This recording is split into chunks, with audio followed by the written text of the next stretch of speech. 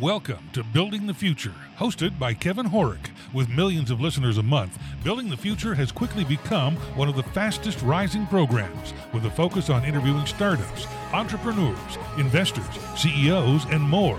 The radio and TV show airs in 15 markets across the globe, including Silicon Valley. For full showtimes, past episodes, or to sponsor the show, please visit buildingthefutureshow.com.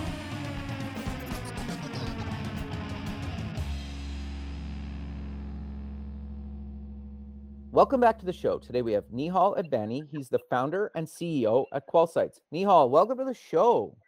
Thanks, Kevin. Happy to be here. Yeah, I'm excited to have you on the show. I think what you guys are doing is really innovative and cool. But before we get into that, let's get to know you a little bit better and start off with where you grew up. Sure, yeah. I grew up in Bombay in India. Oh, cool. Okay. So you went to university. What did you take and why? Yeah, so I actually came to the US, for college. I used to play tennis for India as a junior, and came to the US on a tennis scholarship, and Oh, cool. went to Arkansas for the first couple of years. I was doing business. Ended up transferring and finishing up at Stony Brook in Long Island. But yeah, I did business and specialized in marketing. Why? Because that was just where my passion lied. It's always been in the marketing world, and so that's why.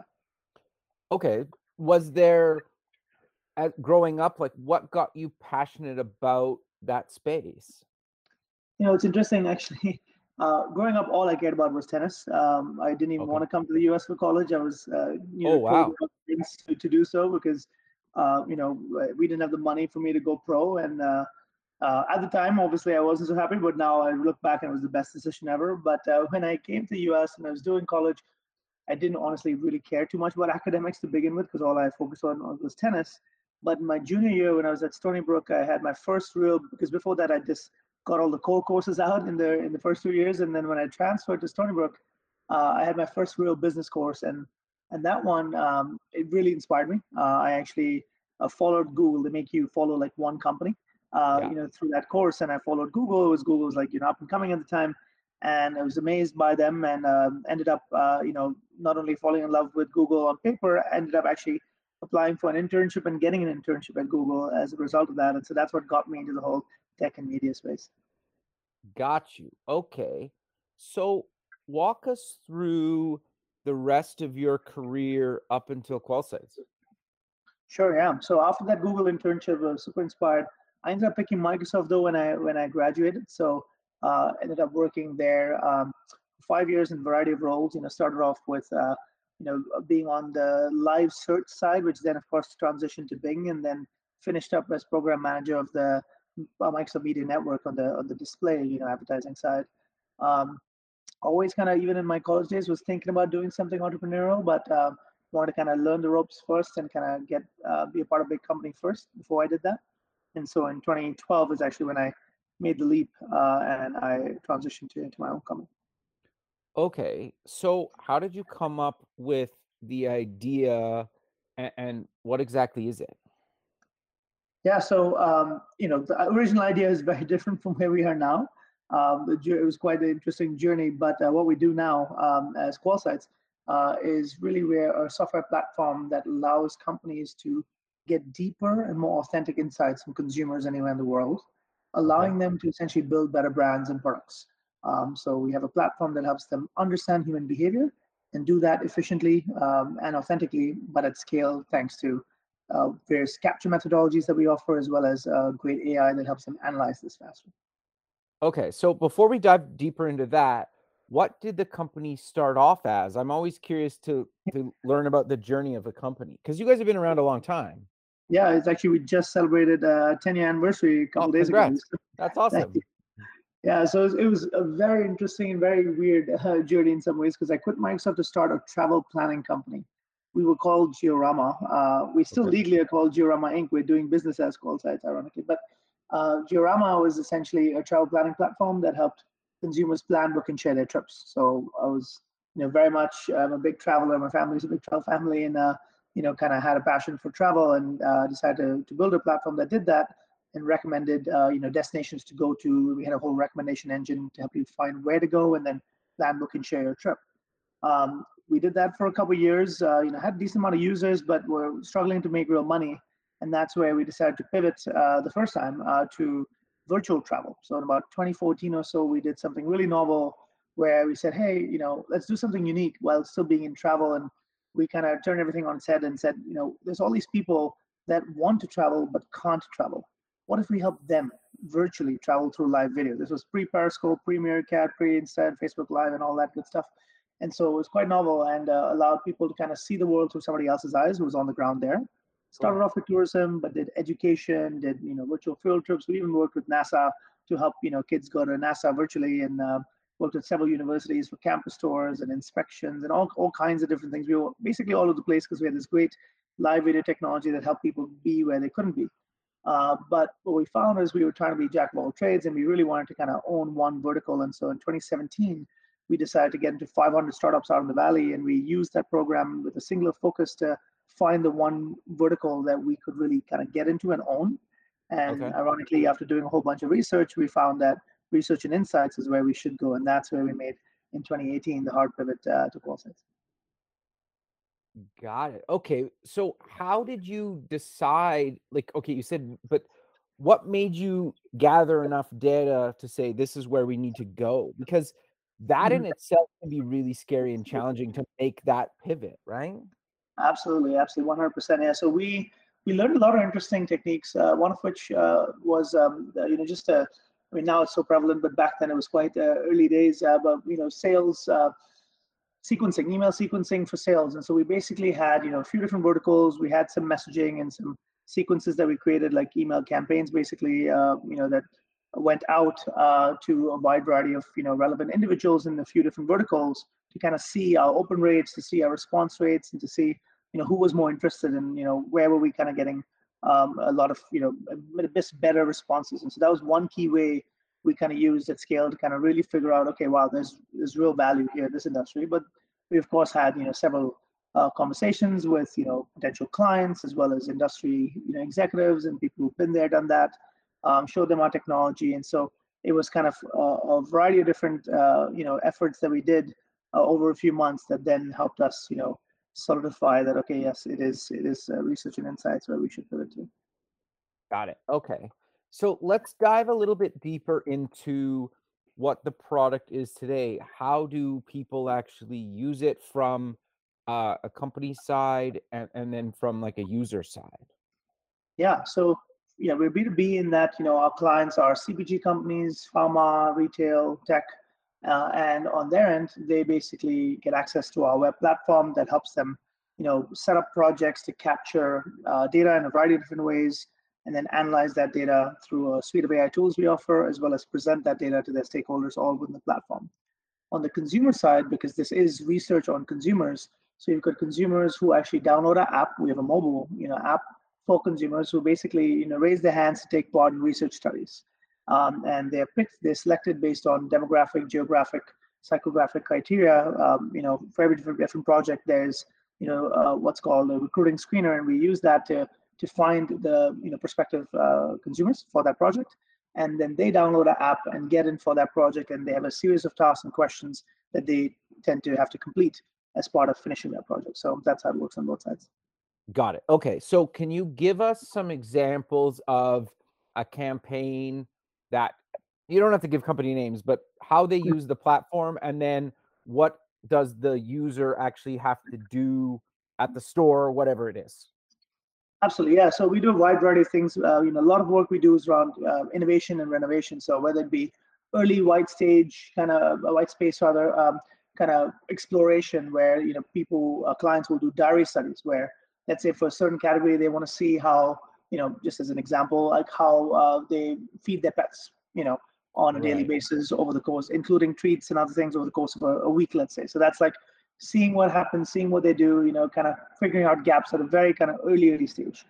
There's other projects that we do at the concept stage. So let's say there is a concept for cereal that a company's coming up with, or multiple concepts rather, and they'll test them where consumers are looking at those concepts but reacting to them on video, and therefore being able to kind of have a really, from a client perspective, being able to see the gut instant reaction to the concept and hear them verbally and visually, see them react to that concept. So That's another example. Or things like even shopping, right? So in store. So let's say you want to see how people shop for a certain category. Yeah. Consumers will then take our app into the store and show us, and verbally kind of talk aloud as they're shopping for that category in terms of what they notice first, and what they value, whether it's price or other kind of factors. And they basically have a series of tasks and questions on their screen in the app that they proceed through, almost like a self-moderated video survey, if you may, that allows them to then kind of follow along and kind of answer the questions while still showing what they see. Got it. Okay. So I guess okay. So I run this campaign as a company. I get a bunch of users to go through and do the campaign. Then what happens? Yeah, so the data is automatically, it's collected in real time, uploaded in real time. Sometimes there's also live interviews. By the way, they may be having a live conversation with the consumer. So whether it's a recorded video that then gets quickly uploaded, or whether it's a live conversation in the first hand that then gets saved, all of that's in our cloud. Clients get access to that, but more importantly, for every single video or audio, other kinds of media as well, we basically will take anything that has audio, we'll basically transcribe. If it's in a different language other than English, we'll also translate. So we can do this in over 100 languages, where we'll transcribe and translate things.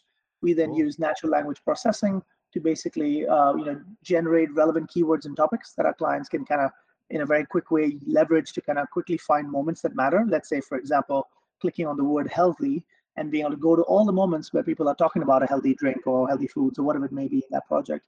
And so making it very easy for them, using these topics and keywords, to quickly find moments that matter.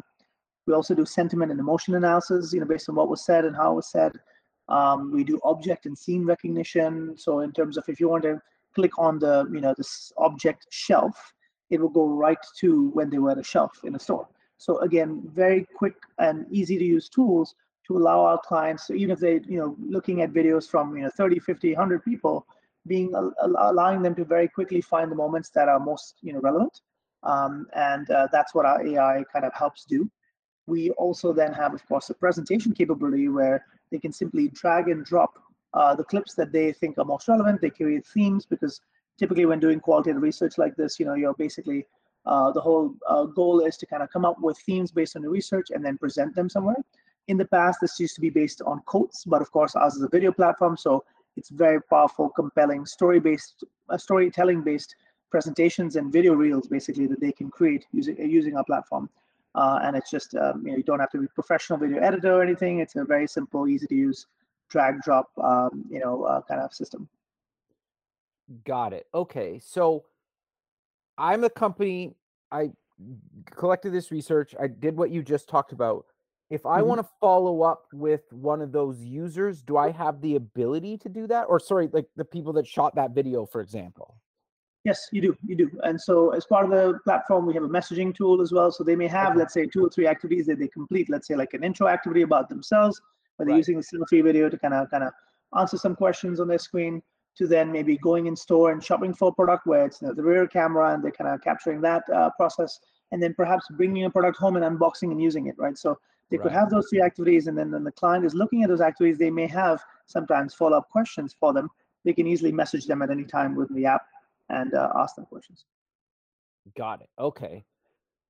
And so I'm curious then to dive a little bit deeper with maybe some more kind of concrete examples, just so if any companies are listening out there, like, can you maybe give some examples? Like, and I guess the simple one that I would think of is like, if they launch a new, I don't know, like drink, for example, in like a can, that like you say, go find this in X store and tell me how quick it was, or how quick it was to find it, or how easy it was, and then their thoughts on the packaging. Is that the kind of stuff that you guys are doing, or give us some maybe examples like that?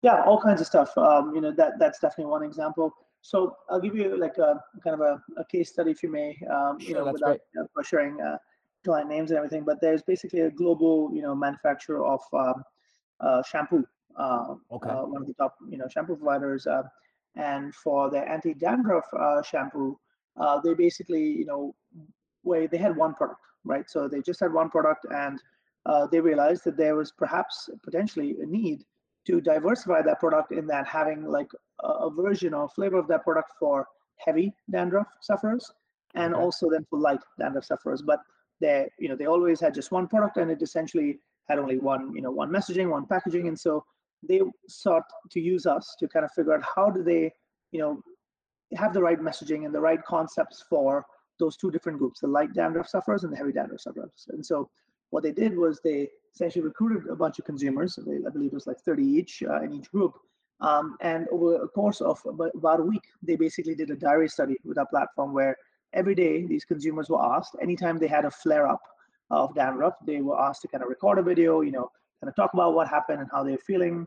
They also had a variety of other activities just to understand their homes and their own, behavior. So they did activities like, show us all the products you currently use, for your hair care routine.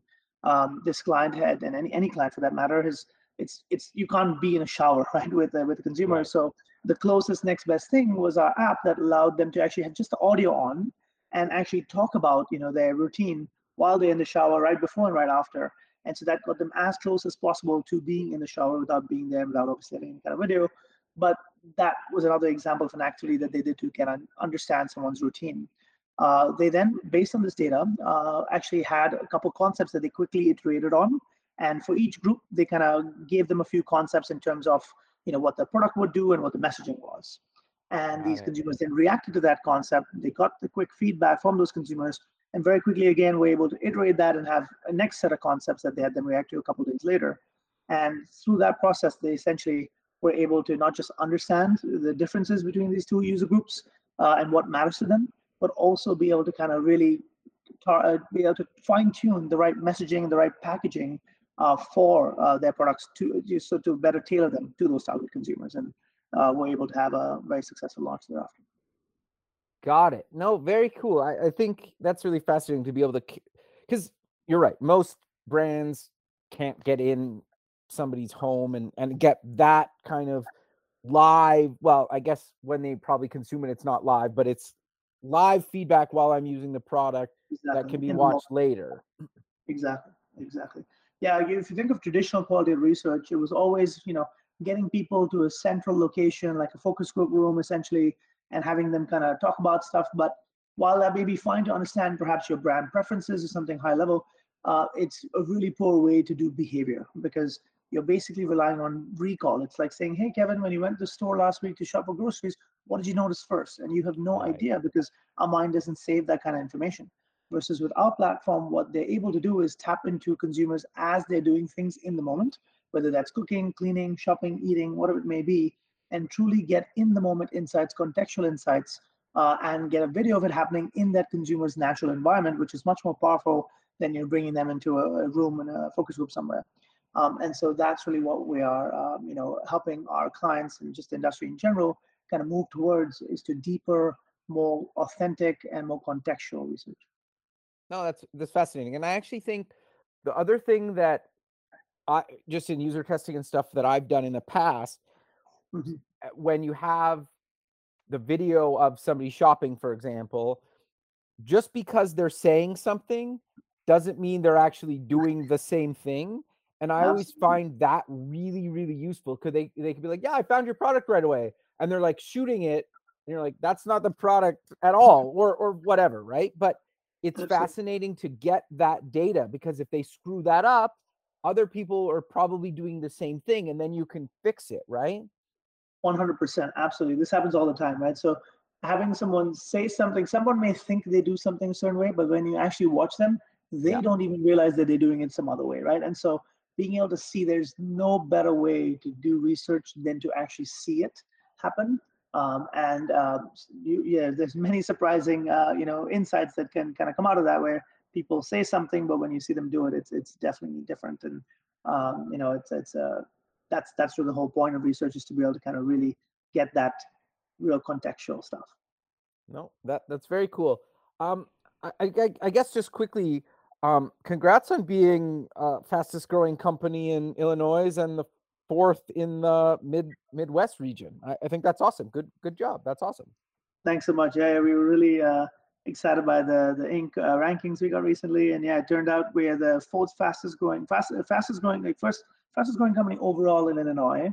fastest growing software company in the Midwest and fourth fastest growing software company in the US. So we were Wow. like super delighted. And then just a few weeks after, in fact, a few days ago, we got a Financial Times ranking, in the America's fastest growing companies list, and that's across North, Central, and South America. And we ranked 57 across the entire Americas, one ahead of Zoom, which blew my Wow. mind. Yeah, that's And awesome. Congrats, 12 man. That's huge. technology. So we've been really pumped with these recent rankings. That's awesome, man. Good. That's great. Um, Thank you. so I want to dive a little bit into, you guys also offer a video feedback kiosk. What exactly is that, and how does that tie into everything we've talked about so far today? Yeah, that's a kind of newer thing. We actually kind of scaled that back during COVID, obviously, because people don't want to touch screens. But now we're Yeah. bringing that back a little bit. But it's a newer thing. It's right now just a kind of beta. But what it is kind of typically what we're doing, of course, is mobile app based, where consumers can take the app anywhere, and of course, therefore it's whether it's in home, in store, wherever it may be. And this is used by CPG, pharma, etc. But in the retail world, there's an interesting opportunity to actually piggyback off of the consumers that are already in the store, the foot traffic that already is there. Where imagine like today, if you notice, like sometimes you'll have these stores that will have on the receipt, maybe text us for feedback or some sort of simple way to kind of get feedback, which Yeah. most people obviously don't even notice. There's some other companies that are doing some text message based thing. They'll have a poster that says, okay, text XYZ for feedback, but it's all text based. Versus with our platform and our kiosks, particularly, what a retail outlet can choose to do is essentially place this in an end cap or wherever they decide to, in some strategic location, and have a very quick video feedback kind of session from a consumer where they've just shopped for something, and you could ask them, okay, how they felt about that experience. So really getting that customer experience in the moment, and not requiring them to download an app or anything. It's right there, and in exchange, allowing the consumers in the store to actually get a discount on their purchase. So it's a kind of win-win situation where the retailer gets feedback that they can use and even share sometimes with their brands, but then also, of course, the consumer gets an incentive for doing so. Very cool. No, I think that's really great. So I'm curious then, how do you monetize the platform? Yeah, so we're a SaaS platform, and our clients pay for the platform essentially either a subscription basis Yeah. or a project basis. So we have both options. The project base approach is something that allows clients who are new to us to come in, try a few projects, and then they tend to typically upgrade to a subscription. And then sometimes we've got agencies. Agencies get paid by project, so they prefer to stay paying by project. So we Right. leave that option for them. But subscription, of course, has the ability for them to kind of do research at any time of the year, and gives them discounts for kind of having that subscription and so on. No, I think that makes a lot of sense. So I'm curious, you mentioned earlier you celebrated 10 years as kind of being an entrepreneur. What have you learned along the way? Because you've had obviously to change some things around, you've tried some ideas, and now you're one of the fastest growing companies in North America. So, like, what advice do you give to people? Because obviously, we all know it's a bit of a roller coaster ride sometimes. Absolutely, no, it's a lot roller coaster a lot of the time, and it's something where I always kind of use this way. It's like the three P's, I call it, right? It's Okay. passion, pivot, and persistence is what I think we've done really, really well. So passion, of course, you have to be super passionate about what we're doing. Otherwise, you can't last this long. With all the ups and downs you're going to have as an entrepreneur, if you don't have like some serious level of passion for what you're doing, it's going to be very hard for you to stay the course. So that's one. Pivot is something this was our third pivot, and so being flexible, having the willingness and the ability to pivot, whether it's small changes here and there or massive changes like we've had to make a couple times, completely switching industries and technologies and things like that. But being able to kind of just stay on top of what your client needs are and what the macro trends are, and being able to kind of adjust is what allows you to kind of adapt and stay ahead. And so that's another important thing, because most companies, you'll find, most startups, they start as something, but they almost always finish off as something else, whether it's a real big expansion of that idea or whether it's a complete change, like in our case.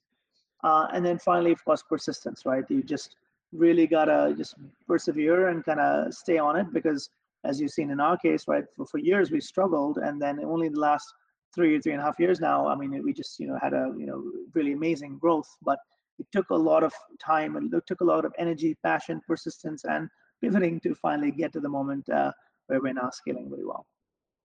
Sure. So did you bootstrap? Did you raise some money? A bit of both? Walk us through that. A bit of both. When I first started, I bootstrapped it for a couple of years, and then we raised some money, but just angel funds. And so, later this year we'll probably go institutional. But otherwise, we've just had some angel funds over the course of the last 10 years in bits and pieces, and we've been kind of really fortunate to have some amazing angel investors, on our team here. And so. A lot of the folks, in Chicago that are very prominent investors, but also in our industry as well. So we've been really fortunate to have the group we have. Very cool. So I'm curious, was there anything from your tennis playing days that you've been able to apply to being an entrepreneur? 100%. I think a lot of the qualities I've been able to kind of benefit from comes from my discipline and my dedication and my passion and persistence in the tennis days. Right, you learn all those things playing a sport, especially playing a sport competitively. I used to play internationally, all the time, play for India and stuff in the juniors, and so it really kind of. And then of course, what's even more interesting is when you come to US for college tennis, it becomes a team sport.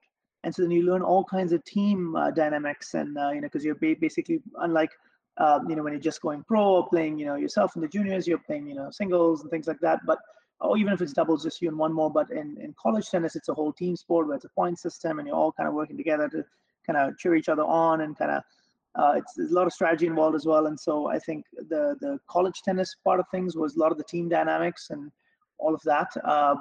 Whereas just in general, just having a competitive sport in my background allowed me to kind of really my focus is very, very strong, and have been through a lot of ups and downs even in the tennis days, of course, and being able to kind of just kind of withstand those and just kind of keep going is definitely a trait I learned in those days. Interesting. No, it's fascinating, right? Because I find so many things from kind of early in our life can really be helpful, like down the road, especially being an entrepreneur. Yeah, absolutely. Very cool. So I'm curious, now that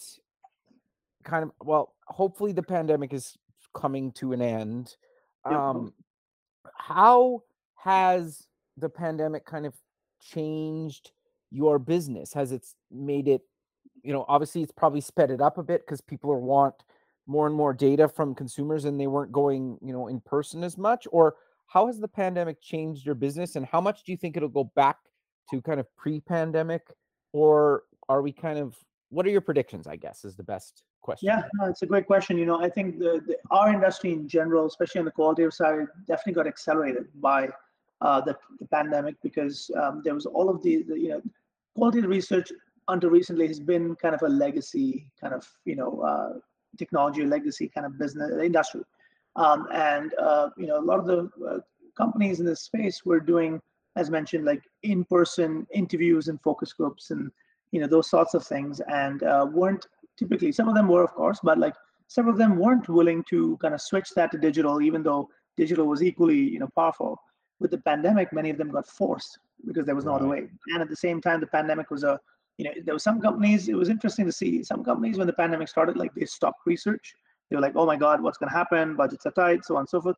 Other companies actually went on the offensive, and it's those companies that have really come out on top because they really realize, hey, this is a moment where we need to truly stay on the pulse of the consumer and consumer behavior, and kind of really be able to adapt and meet consumer needs to kind of get through this and come out on top after it.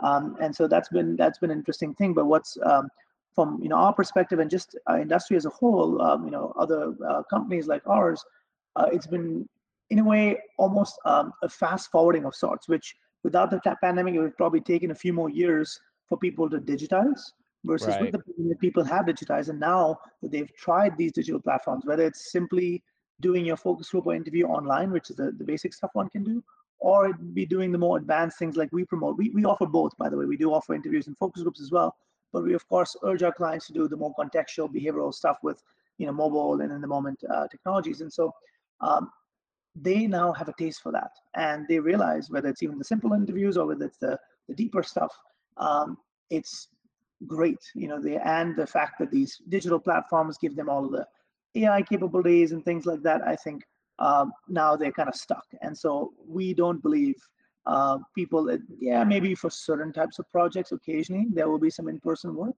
But otherwise, for the most part, I think the industry has had a fast forwarding of sorts to digital, and it's here to stay. No, I agree with you. I'm curious, do you have any other predictions for kind of the future of retail in the space? Because I know a number of years ago, obviously everybody thought that brick and mortar was going to totally disappear because everybody was ordering things online, and it maybe was heading that direction. I think it's kind of settled down a bit, but do you have any other predictions of kind of the future of retail or anything else related to that? Yeah, retail is interesting, right? Yeah, it's always been kind of, especially even, I mean, even pre-pandemic, right? And then pandemic as well, but it's somehow managed to kind of stay around, and it's here to stay too. It's just different, right? I think as time goes on, for retailers to, you'll see, you already see, even pre-pandemic and then during, of course, so many stores cut back and reduced, the amount of stores they had and those sorts of things, which makes sense. But on the flip side, you'll also start to see, I believe, more experiential retail, because the Right. more they can make, the one thing that is hard on the digital, like, is just a, for example, like impulse purchase or other kinds of things, like just the ability to kind of walk through something and like see things around and kind of explore new products is much easier typically in the physical world, and much more, perhaps exciting than in the digital world, at least today. And so I think the retailers that kind of really focus on that and tailor the experience, to cater to that, I think would be the ones that will continue to kind of stick around and grow. Yeah, that's fair. And I think even just something as simple as an example is like, I'm just like buying jeans for me, for example. Hmm. It's once I have like a brand and I know my waist and length size of that brand, Hmm. I'm happy to order online, but I need to go to that physical store, at least once to figure out what that is, right? And I might go back just because I'm at the mall or whatever. But I think in Right. a lot of cases, people still need to at least visit your physical location, once or maybe a few times a year, just to kind of make sure their sizing is right in the clothing space. And you can give examples in different other vertical retail space, right? But and I Hmm. think sometimes too is it's like I need shampoo, for example. It's like all I need to go now to the store because I need it now for to shower later, right? Like where sure you can get sometimes like hour later delivery, but I think sometimes it's just like people just need to go, right? And I think Right. that kind of got lost in translation when everybody was like, let's just get rid of retail, for Right, example. exactly. In fact, back to even your jeans example, right? On one end, okay, sizing is one piece, but I mean, jeans, for example, it's so hard, and I don't know if this is just me, but like these colors are so similar, right? And digitally, Yeah, God, it's super hard to tell, I can imagine, versus true. in person, at least you go, you can touch and feel, and they may have new fits, new fabrics. And so being able to truly kind of experience those is sometimes essential. And then, of course, once you like XYZ, then of course you can keep reordering online. So having that blend, I agree, is great. No, very cool. So I'm also kind of curious to get your thoughts on you've been in this in different spaces as an entrepreneur, and you've obviously been able to pivot like we've covered throughout the show, but how did you know, or what advice did you give to people to actually go for that pivot? Because it you have this idea and you love it and you want to keep working on it, and you might have a bit of traction, but it's just not enough to keep kind of going. And but it can be really hard to basically just, you know, turn the ship around and go a different direction instead of kind of keep trying to force that, like you kind of have traction. Do you know what I'm getting at? 100%. I have faced this a lot. I mean, it's a very challenging thing, right? Like, if hindsight's 2020, Yeah. looking back and be like, oh yeah, we could have cut this short, done this thing, gotten here faster. But in reality, when you're actually in there, like, it's these learnings over time that eventually, get you where we wouldn't have been here if it weren't for all the learnings and the ups and downs that we had. And the way we did it, I mean, it was hard. I mean, like, so like, we started off that travel planning platform, right? Super cool platform. Till today, there's still nothing like it. And so it was really cool product. But um, and we had great, we were on TechCrunch multiple times. I mean, people really loved the product, but at the same time, we weren't making money. But because people loved the product, we were hopeful, and we were like, hey, let's just keep going. Let's keep going. We have more users, and now keep in mind we are also a Chicago-based company, and Chicago VCs are much more conservative, unlike the Valley, Right. in terms of kind of taking early bets. And so we didn't raise big money; we just raised some angel money, and so it was not that we could have just had a boatload of cash and just kind of kept going. We had to be building a real business, and in a way that kind of worked out for us, because being in the Midwest forced us to think like, hey, let's focus on fundamentals of the business. And when the fundamentals weren't working long enough, that's when we had to make the tough calls. I mean, I remember talking to my tech team and telling them, like, hey guys, yeah, we're just gonna scrap all of this. Obviously didn't say it that way, but like, we're gonna scrap all of this and then switch to virtual travel. And people lost their minds. I mean, for the first few minutes at least, they're like, wait, what? And of course, once you explain to them, like, okay, hey, this is why, and this new thing is much more exciting, it's much more novel, we can do this, why, and this. And then people get on board and they realize that, yes, while they've done all this work, and especially in the tech side, a lot of that work will get lost. It was a great learning experience to get us to the next spot. And we've been fortunate to have a very amazingly flexible and supportive team that has kind of been able to kind of get behind us even throughout these periods.